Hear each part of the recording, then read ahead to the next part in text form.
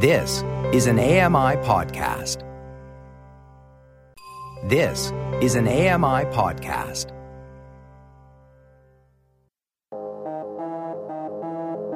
Welcome to Voices of the Walrus on AMI Audio, where professional readers give voice to articles from Canada's best general interest magazine. I'm your host, Lloyd Robertson. James Regan conned landlords, car dealers, courts, hotels, clubs, and civic institutions. One of the great Canadian swindlers of all time, he drifted penniless into Toronto's upper class on audacity, legal chicanery, and empty talk. Paul Berry reads Grifter by Michael Lista. Michael Lista is a writer whose work has appeared in The Atlantic, Slate, and Toronto Life. His most recent book is Strike Anywhere, Essays, Reviews, and Other Arsons. The following article contains mature language. Listener discretion is advised. I'm Paul Berry. This is an article titled Grifter by Michael Lista from the Walrus Book of True Crime. It was the morning before Canada Day 2016, and James Regan needed somewhere to live. A distinguished, even handsome man of 62 with silver hair and a trim mustache, Regan presented himself at the Chestnut Park Real Estate Office, a luxury brokerage in the heart of Summerhill, one of Toronto's most desirable neighborhoods. Smartly dressed, he approached the receptionist and inquired about renting an apartment. His taste was exquisite. He had recently moved out of an opulent rental that he'd outfitted with close to $17,000 in furniture, a striking double-pedestal banded dining room table set made of yew wood by England's Bevan Funnel, 2 Regency armchairs, and a pair of chinoiserie cherry wood nightstands. He drank good French wine and had his eye on an Audi A4. He seemingly knew everyone, judges, lawyers, politicians, NHL players, and executives. He presented himself as a devout Catholic, a family man devoted to his son, Brandon, and Brandon's mother. Claiming to run a thriving consultancy, he hobnobbed at the city's most exclusive social clubs, hotels, and events. Regan was met in the boardroom by Robin Ennis, one of Chestnut Park's realtors.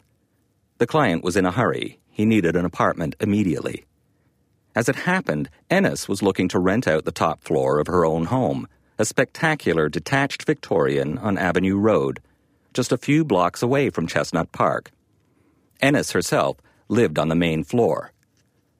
She showed Regan the upstairs apartment, and he agreed to sign for the $2,500 monthly lease, so long as they could finalize it right away. But before Ennis could draw up the agreement, she told Regan she needed a bank draft for the first and last month's rent, a credit report, and a criminal background check. Regan showed up at 290 Avenue Road the next morning, Canada Day, without the certified check and bona fides. Instead, Regan brought his art.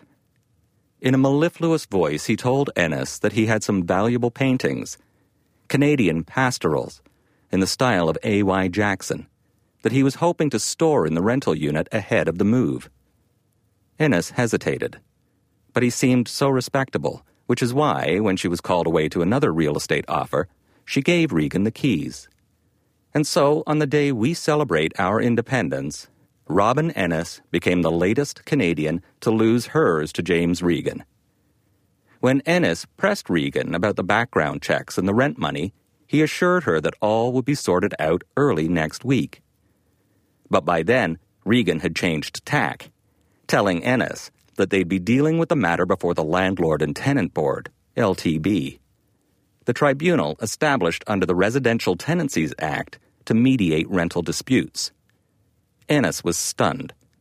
Regan added darkly, "You have no idea who you're dealing with." She'd soon learn. The day before Regan arrived at Chestnut Park, a judge had ordered his removal from the luxury Toronto apartment he'd been occupying for nearly 8 months, and for which he had never paid a cent in rent. But in what had become a recurring ritual, Regan had dragged the proceedings through the justice system with frivolous adjournments, stays, motions, and appeals, whose only purpose was to buy him more time.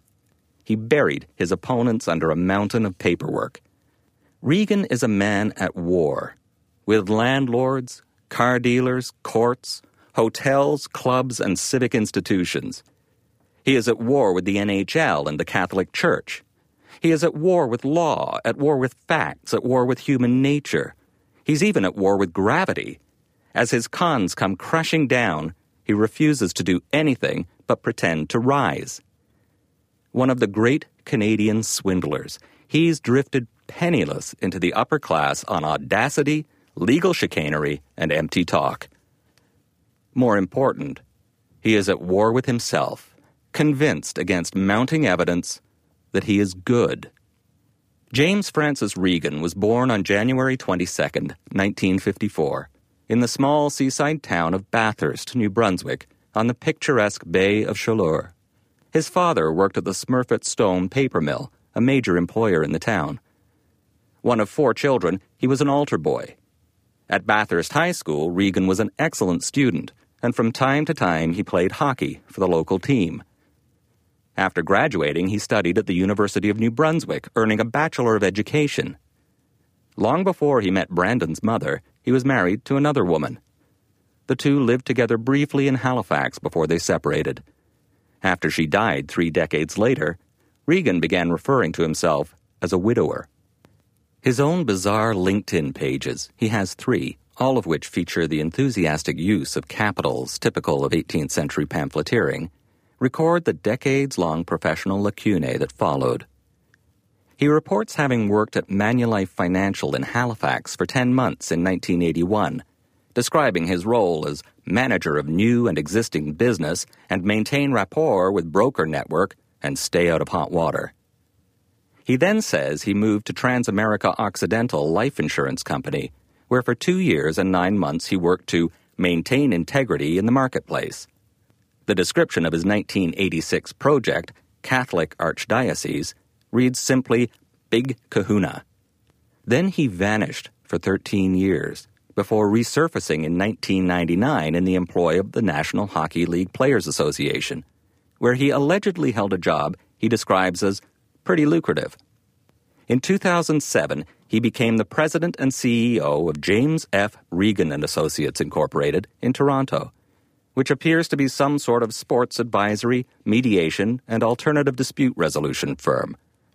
Regan refers to himself as hardworking, honest, kind, sincere, compassionate, and a sense of humor when needed. About 20 years ago, Regan worked briefly as a supply teacher at St. Michael's College School. Whatever happened there led to Regan being banned from school property forever. Then in 1998, Regan, now calling himself a former schoolteacher, published an essay in Total Hockey, the official encyclopedia of the National Hockey League. Regan's contribution, the Bathurst Papermakers, is a charming history of his hometown's amateur hockey team, which is named in honor of the men who, like his father, made their living at the pulp and paper mill. The essay builds to the story of the team's 1971 run for the national championship, the Hardy Cup, and it doubles as a glimpse into the motivations of the man who wrote it. In order to triumph over their wealthier neighbors, and eventually the entire country, the Papermakers played a fiercely competitive brand of hockey. After a humiliating early defeat against a more talented team from Ontario, the Papermakers settled on a new take-no-prisoners approach. Go to the body. The brutal style worked, but Regan writes, reporters criticized the Papermakers for rough play, and official protests were made to the tournament executive. The scrapes continued off the ice as each side pleaded its case to the governing authorities. Eventually, the protest failed, and the Papermakers prevailed, winning the Hardy Cup. But as with all things Regan, his Total Hockey piece isn't entirely what it seems. Regan delivered an essay so rambling and inscrutable that the editor of the anthology had to rewrite it under Regan's byline. Even his origin story, in other words, is a sham. The strategy used by the Papermakers, however, is one that Regan has adapted for his own grifting. Apply blunt force sophistry to a situation, and if you get caught, win the appeal. When we think of classic con men, we often think of charmers, smooth talkers who can fleece us with a phrase. Regan isn't that. He doesn't work his marks with a light touch, but with discipline and sang-froid. When he bothers to make a show of paying for something, he writes a check, then stops payment. If he doesn't get what he wants, he lashes out, then rides out the repercussions. Approximately 10 years ago, Regan returned home to Bathurst, triumphant, pulling into town in a green BMW. He seemed to be thriving out in Ontario.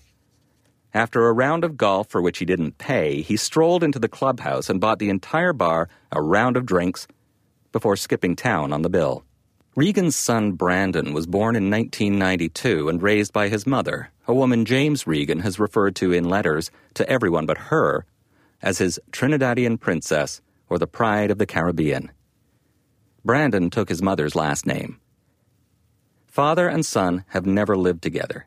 In fact, Brandon's mother wouldn't even allow Regan to know their address.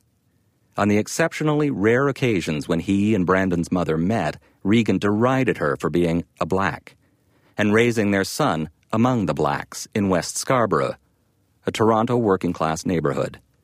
Regan fumed when he saw Brandon's friends and warned him that if he kept hanging out with the black kids, he'd end up in jail.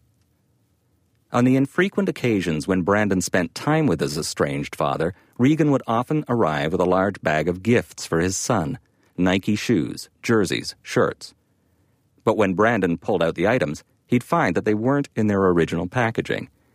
Often, electronic security tags were still pinned to them. Brandon liked basketball, and so Regan would take him to the Air Canada Centre to see Raptors games during the Vince Carter years. Brandon would follow his father as he moved from scalper to scalper, negotiating. Often they'd score a pair of tickets, but only after the game started.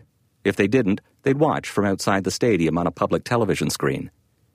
When Brandon complained that he was hungry, Regan would take him to a food court and park him at a table while he went from counter to counter, appealing to manager after manager.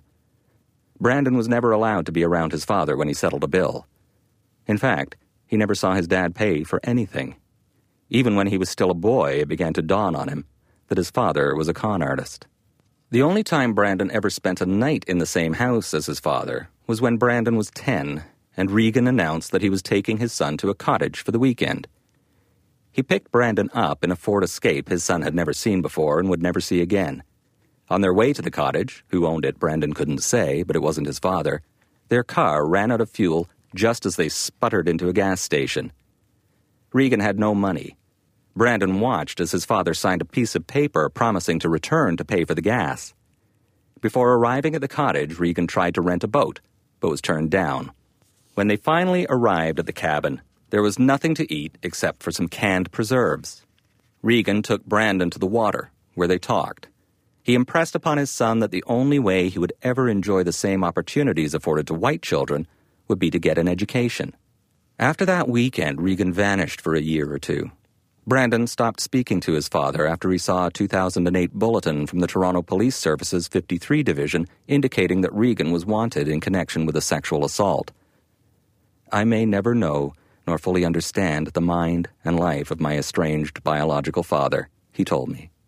By November 2014, Regan was living in an expansive waterside condominium on Toronto's Lakeshore Boulevard in a building called Newport Beach.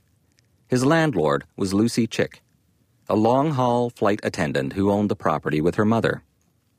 Regan had answered her classified ad in the Globe and Mail. When she showed him the apartment, he promised to provide her with 10 post-dated checks.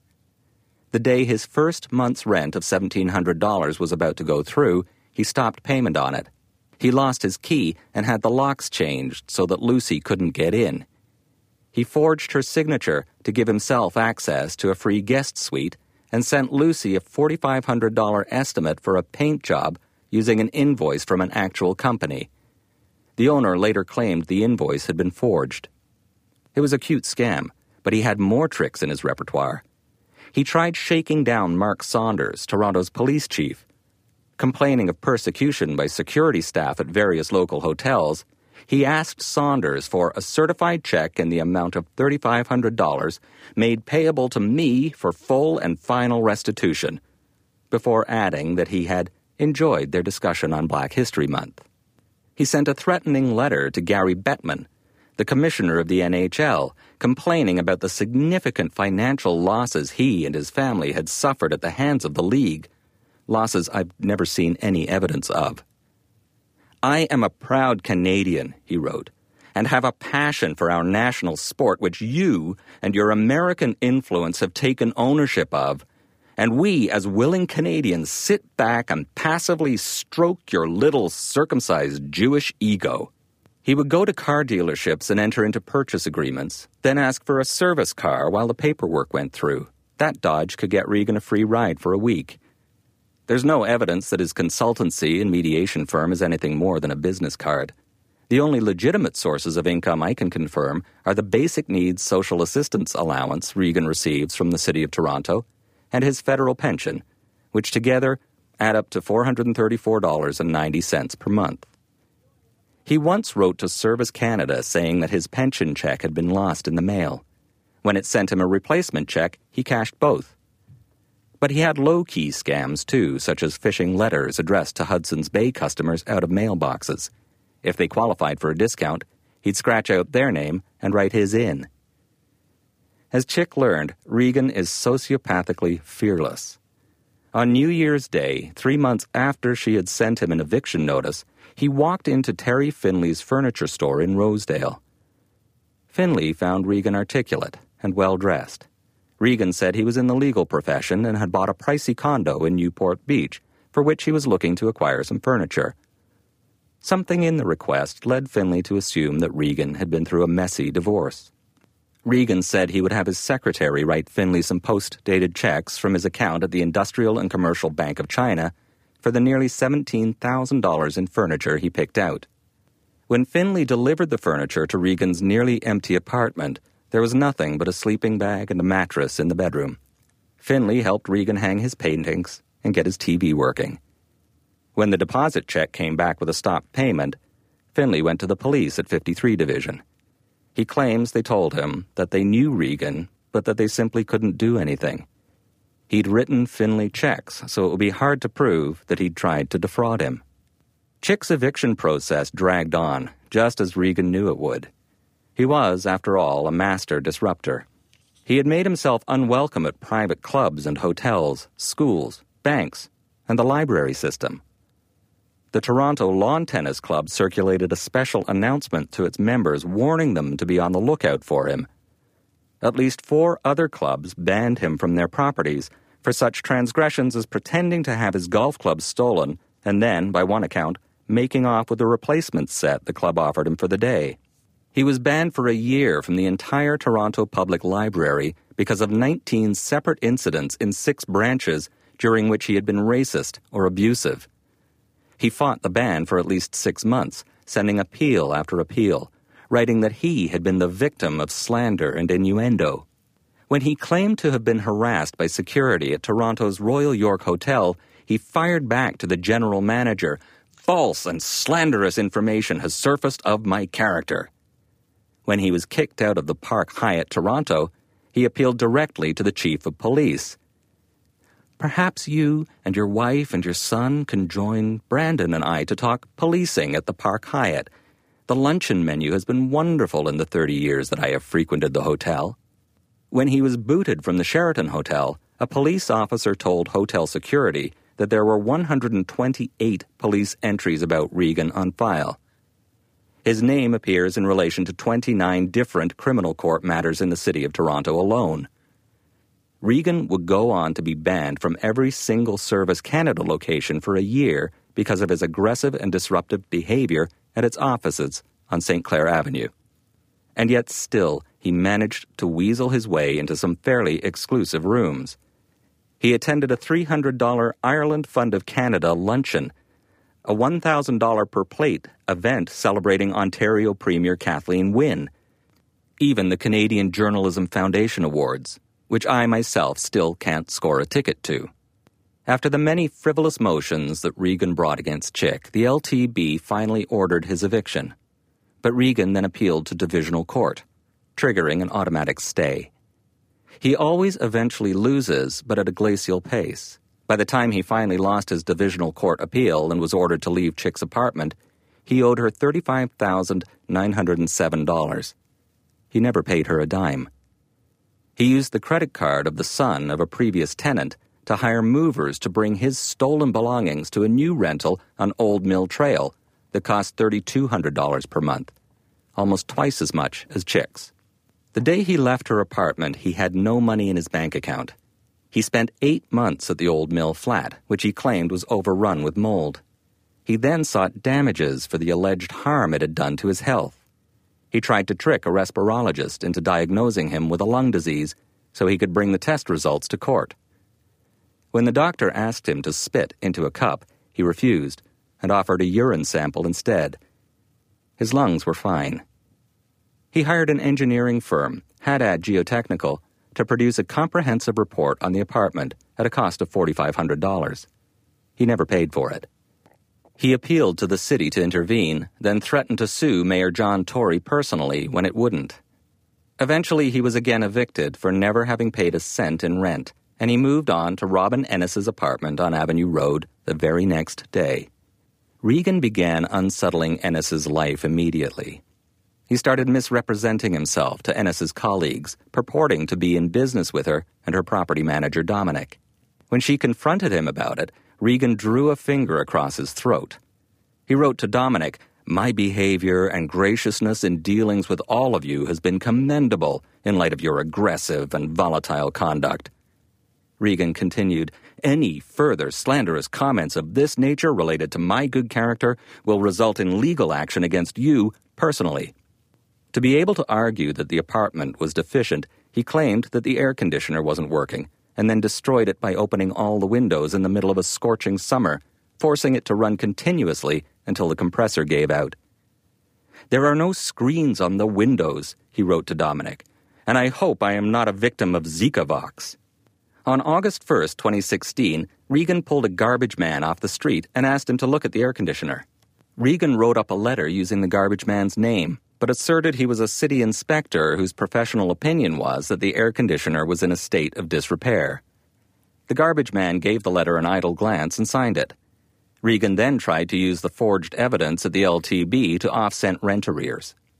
The acting general supervisor of Solid Waste Management Services had to write Ennis to apologize. Ennis was so frustrated by Regan's imperviousness to the justice system that she went to the only institution left that she thought could help, the media. So she called the CBC.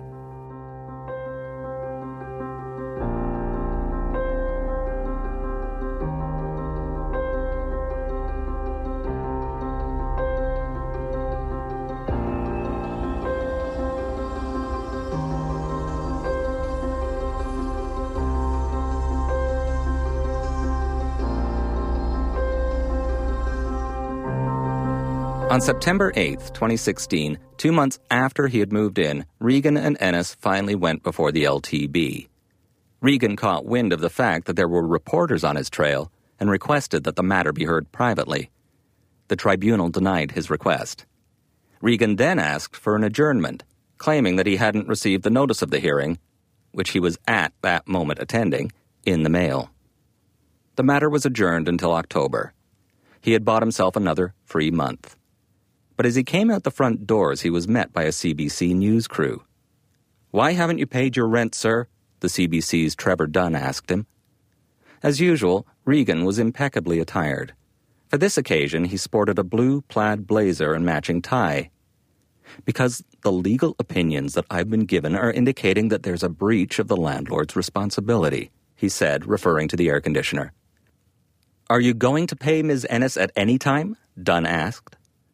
"Well, I've been instructed by the Real Estate Council of Ontario to take formalized proceedings against her. We're following the process. I don't even know whether her allegations are also fabricated and delusionary. Until we get some substantially concrete evidence that's factual and makes sense, what can I say?" Lucy Chick, Regan's previous landlord, was at home when she saw the story on CBC television. She made a note of Ennis's address, and on September 24th, she went to warn her about Regan so that, as she told me, Ennis would be prepared for the nightmare. When she arrived at 290 Avenue Road, Regan happened to be returning home, his 2 leather shoulder bags full of paperwork. He intercepted her on the front lawn. "Mr. Regan, where's the money that the judge ordered you to pay me?" Chick asked. "You have no shame." "If you ever come here again, I'll kill you," Regan snapped. "I'm calling the cops." "Go ahead, call the cops," Chick said. When she turned away, he attacked her. He kicked her hard on her right thigh and punched her lower back, and she fell onto the lawn. As she lay there, she noticed what nice shoes Regan was wearing. Chick called 911. Regan rushed back into the apartment he didn't pay for, opened the door a crack to peek out and see what was happening, and then closed it again.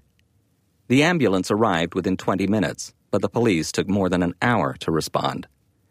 After 45 minutes had passed, Chick's blood pressure had risen so high that she had to be taken to the hospital. From her bed at Toronto General, she finally gave her statement to an officer from 53 Division. After a few days, Regan hadn't been arrested, so Chick went to 53 Division to ask why. It was 53 Division, after all, that in 2008 had issued the bulletin about Regan being wanted for sexual assault. An officer there told her to forget about it. "His lawyer will rip you apart," the officer told her. "You'll regret it." And besides, he argued, she wanted Regan to face charges only because she was seeking revenge for the tens of thousands of dollars Regan owed her. Chick was shocked. 2 months later, Regan still hadn't been arrested. Confidence men can sell you only those lies that you're already prepared to believe. They are emissaries of our own optimism, bearing the promise that the world is as decent as we'd hoped. In 1848, a dapper and genteel fellow named William Thompson took to the streets of New York with a simple ruse. After some pleasant conversation, Thompson would ask a stranger, "Have you confidence in me to trust me with your watch until tomorrow?" His marks didn't just believe in him, but also in the premise behind his question, that cities weren't Hobbesian jungles, but the sort of places where you could entrust your timepiece to a stranger. When he was arrested, a report for the New York Herald christened him the Confidence Man. Confidence men are different from mere hustlers whose tricks, such as pickpocketing, do all the work. Con men tailor their frauds to create a theater of legitimacy. Bernie Madoff convinced thousands of savvy investors that he had intuited the secrets of the American financial system and could, against all common sense, deliver consistent, impossibly high returns. The balding, brown-eyed Frenchman, Frédéric Bourdin, could convince a mother from Texas that he was her teenage, blue-eyed son, 3 years missing and presumed dead. What makes Regan unique, perhaps, is his seemingly genuine concern for his own reputation. When he's accused of defrauding someone, stealing their furniture, cars, or rent, he fires back that the accusation is slanderous and has caused damages. His confidence trick, then, isn't just that he's good for it, but that he's good. His sense of dignity flows from himself into his victims, who are altogether unprepared to believe that a meticulously groomed white man is anything other than an honest gentleman. Regan was so assured of his goodness that he brought a motion against Robin Ennis, claiming she'd defamed him. I tagged along with Ennis and her property manager Dominic when the matter was heard before the LTB on November 8, 2016, the day of the American election. Regan had, by this point, already been ordered to vacate Ennis's apartment, but he had, as usual, appealed to divisional court and so been granted a stay. We walked upstairs into the tribunal. Ennis is funny and impatient, and has developed a violent reaction to Regan's hijinks, often completely losing her cool. Dominic is the sort of robust Italian I grew up around, competent and immovable. We took our seats in the tribunal room, which looked like the kingdom hall of a downmarket cult, with filthy carpets patterned to camouflage stains, plastic seats, and fluorescent overhead lights and dropped ceilings, into which someone had jammed microphones so that they hung down from the panels above where the parties plead their cases. And then Regan walked in. He was positively soigné, in gray slacks, a striped blue Oxford shirt, a gray tie to go with his pants, a blue blazer with a matching pocket square, a sharp overcoat, and not one but 2 leather shoulder bags brimming with paperwork. Against the shabbiness of the tribunal room, he radiated not just style or wealth, but real authority. He turned to a coat rack all but hidden at the back and hung up his overcoat. It was the only one on the rack. It felt as if we were in his office. But as Regan walked to the front of the room where I was sitting, I finally got a good look at his clothes, and they weren't quite as polished as they seemed at first glance. His blazer was a little busted, more like a structured sweater than a proper jacket, and it hung awkwardly off his shoulders. His pants were too baggy, and his cuffs had been let down but hadn't been hemmed. Regan had spotted me making notes and locked onto me with a predatory stare. He realized that just as it had been for the original con man William Thompson, the press was an existential threat. Regan has learned to stick-handle everyone except journalists. His cons have been machine-tooled to weaponize the justice system's own sense of fair play and the safeguards of due process. He represents himself, but always claims to have a lawyer who can't make his hearings, so he is allowed adjournment after adjournment. He appeals all his evictions and is granted stays. He has learned that he doesn't need to succeed in order to win a year's rent. Since we don't have debtors' prisons, he can fight an endless war of attrition because he's immune to costs. When he's ordered to pay tens of thousands of dollars in arrears, he simply refuses, and his landlords are helpless. He beats up one of his former victims when she tries to warn his current one, and yet he somehow remains free. Regan is the superbug produced by our legal hygiene, the crook cooked up by our civic decency. The journalist, however, can do what the courts cannot: expose his improprieties as evidence of bad faith in order to warn future victims. The tribunal member, a fiercely intelligent woman named Essie Codjo, called Regan and Ennis. Regan unpacked the contents of his bags. Leaning piles of paperwork soon covered every inch of the table before him. When Codjo asked Regan whether he had served Ennis with the appropriate paperwork, he opened his mouth and began to speak. His language is unlike anything I've ever heard, a pleonastic stream of legalese, which, if you're not listening closely, can be hard to identify as the total and utter bullshit that it is. The words come so fast and sesquipedalian that they escape faithful transcription. It is the grammar of stalling, but it races right at you. At one point, he turned his back on the council member and pointed at me, scribbling madly away, shouting, "Slanderous, defamatory comments go on record and results in damages."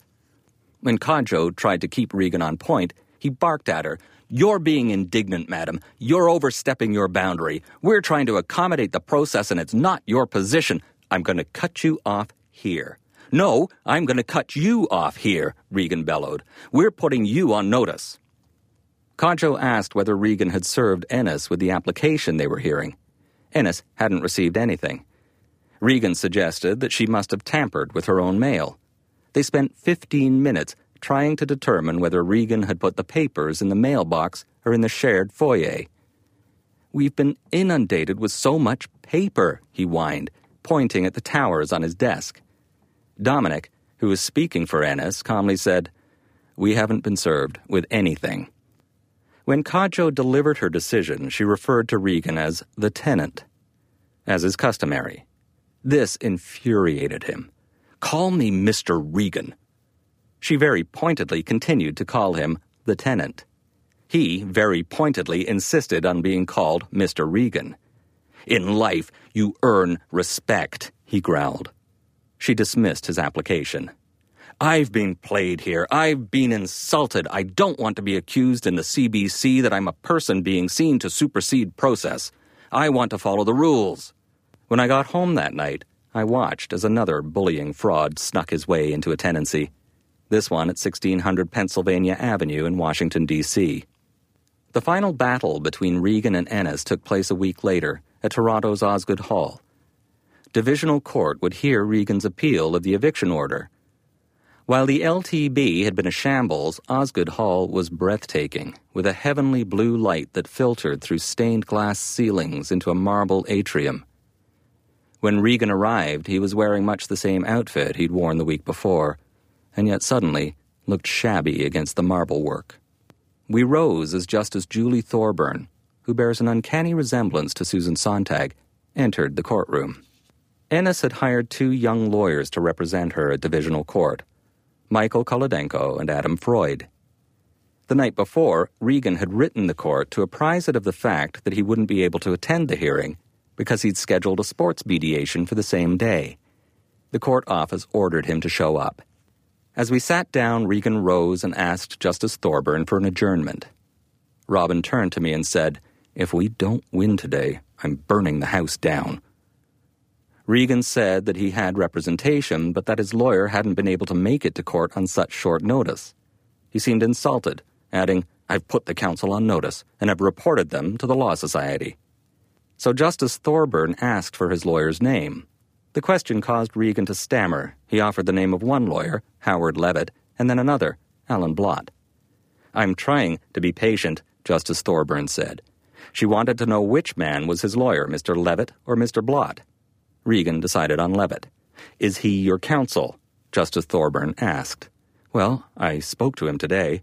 Is he your lawyer or not?" "Not." Regan double-reversed and settled on Blott. He was playing the shell game, but with his attorney as the P. Justice Thorburn ordered the court to call Blott and then declared a recess. When we returned that afternoon, Regan had already set up his paperwork.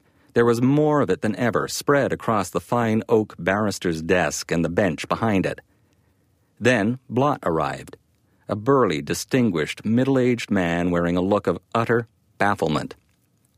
As we waited for Justice Thorburn to make it back to the courtroom, Regan circulated a document to Ennis's lawyers and then to Blott. It was a photocopy of a stop payment on a $5,000 check Regan had written to Blott. "What is this?" Blott asked, before pushing it away incredulously. When Justice Thorburn returned and settled back in her seat, she asked if he was Regan's lawyer. "I'm here to confirm," said Blott, "that I am not retained by Mr. Regan." According to Blott, Regan had stormed into his office the evening before. He had talked at Blott for a few minutes, griping about his troubled tenancy. Blott had told Regan that he didn't even practice tenancy law. "I made it abundantly clear I wasn't taking this matter and that I wasn't retained." Blott then pointed at the photocopied stop payment and said, "I have no idea what it is." He had never accepted a check from Regan. This is all subterfuge to mislead not just me, but this court. Justice Thorburn decided that Blott wasn't Regan's lawyer and dismissed him. Blott let out a laugh, stunned by it all. Regan muttered and moved more of his paperwork onto the desk at which Blott had been sitting. Now Regan was alone to make his case, and Justice Thorburn asked him to begin. "There's no evidence before me," she said. "I can get it. I've ordered it." He started rifling through his papers, and they scattered and fell to the ground. Regan's voice began to crack as he searched for something in his paperwork. The problem with self-represented litigants like me. I had to look up at his face to realize he was crying, his face red and swelling. Regan wept as he told the judge that he had a son and that his son was ashamed of him. "The only thing you have left in life," he said through his tears, "is your reputation." Justice Thorburn cut in, reminding him to confine his remarks to submissions that would convince her of his appeal. Regan looked up, and his sobbing shut cleanly off like water from a tap. In a deadpan tone, he asked, "Well, what do you think so far?" The day before his eviction, winter arrived out of nowhere, and Regan still hadn't found a new place to live. He normally swung from rental to rental as if from vine to vine, but the new Google search results associated with his name must have been making that next vine elusive. When the Director of Communications at 53 Division finally, after 10 days, responded to my questions about the Toronto Police's handling of Lucy Chick's assault, and about why Regan had never been arrested for it, he sounded somewhat annoyed. "There is an investigation going on into an allegation of assault. You end by saying, 'Why are we showing Regan lenience?'" he said. "How you've reached that conclusion is a matter for you." 2 hours after we got off the phone, a detective called Chick to tell her Regan was going to be arrested.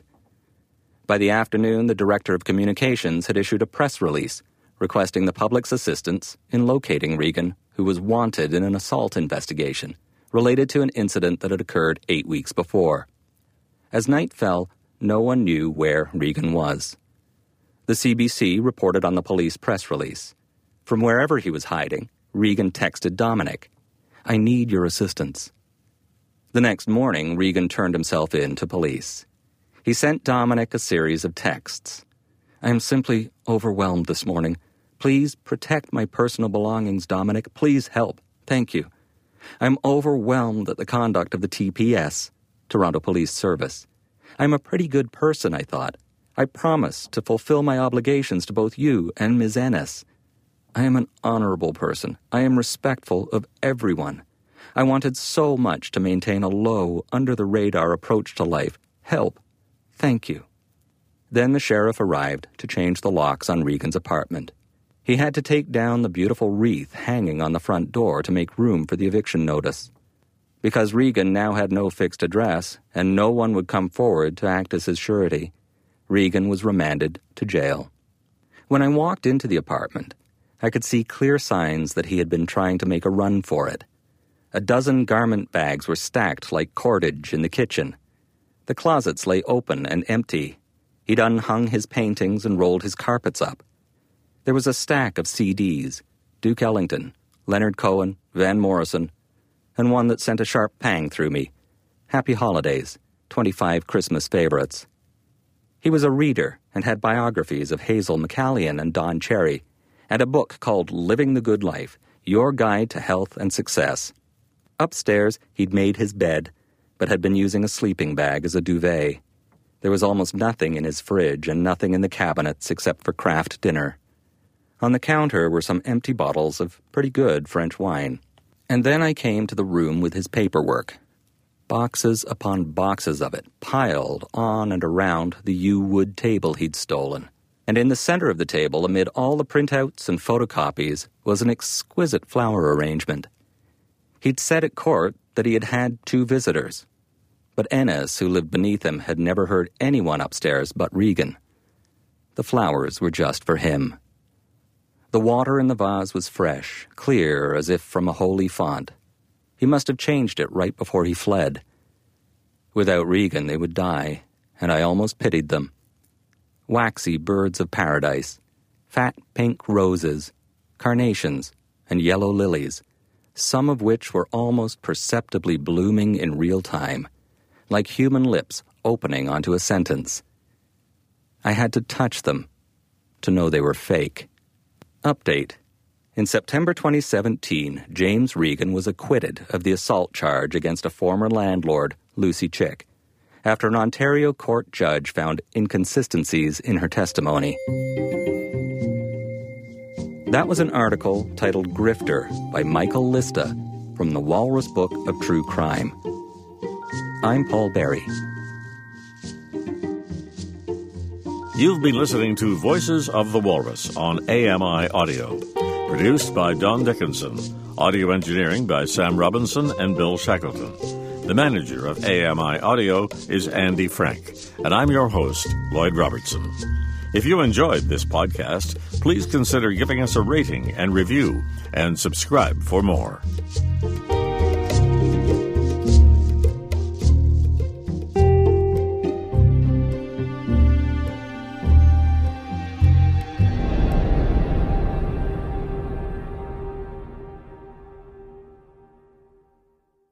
This was an AMI podcast. For more accessible media, visit ami.ca. Join me every couple weeks for the Outdoors with Lawrence Gunther podcast, where we learn about outdoor tech and tips. Plus, we look at news affecting the environment. AMI's Outdoors with Lawrence Gunther is available from your favorite podcast provider.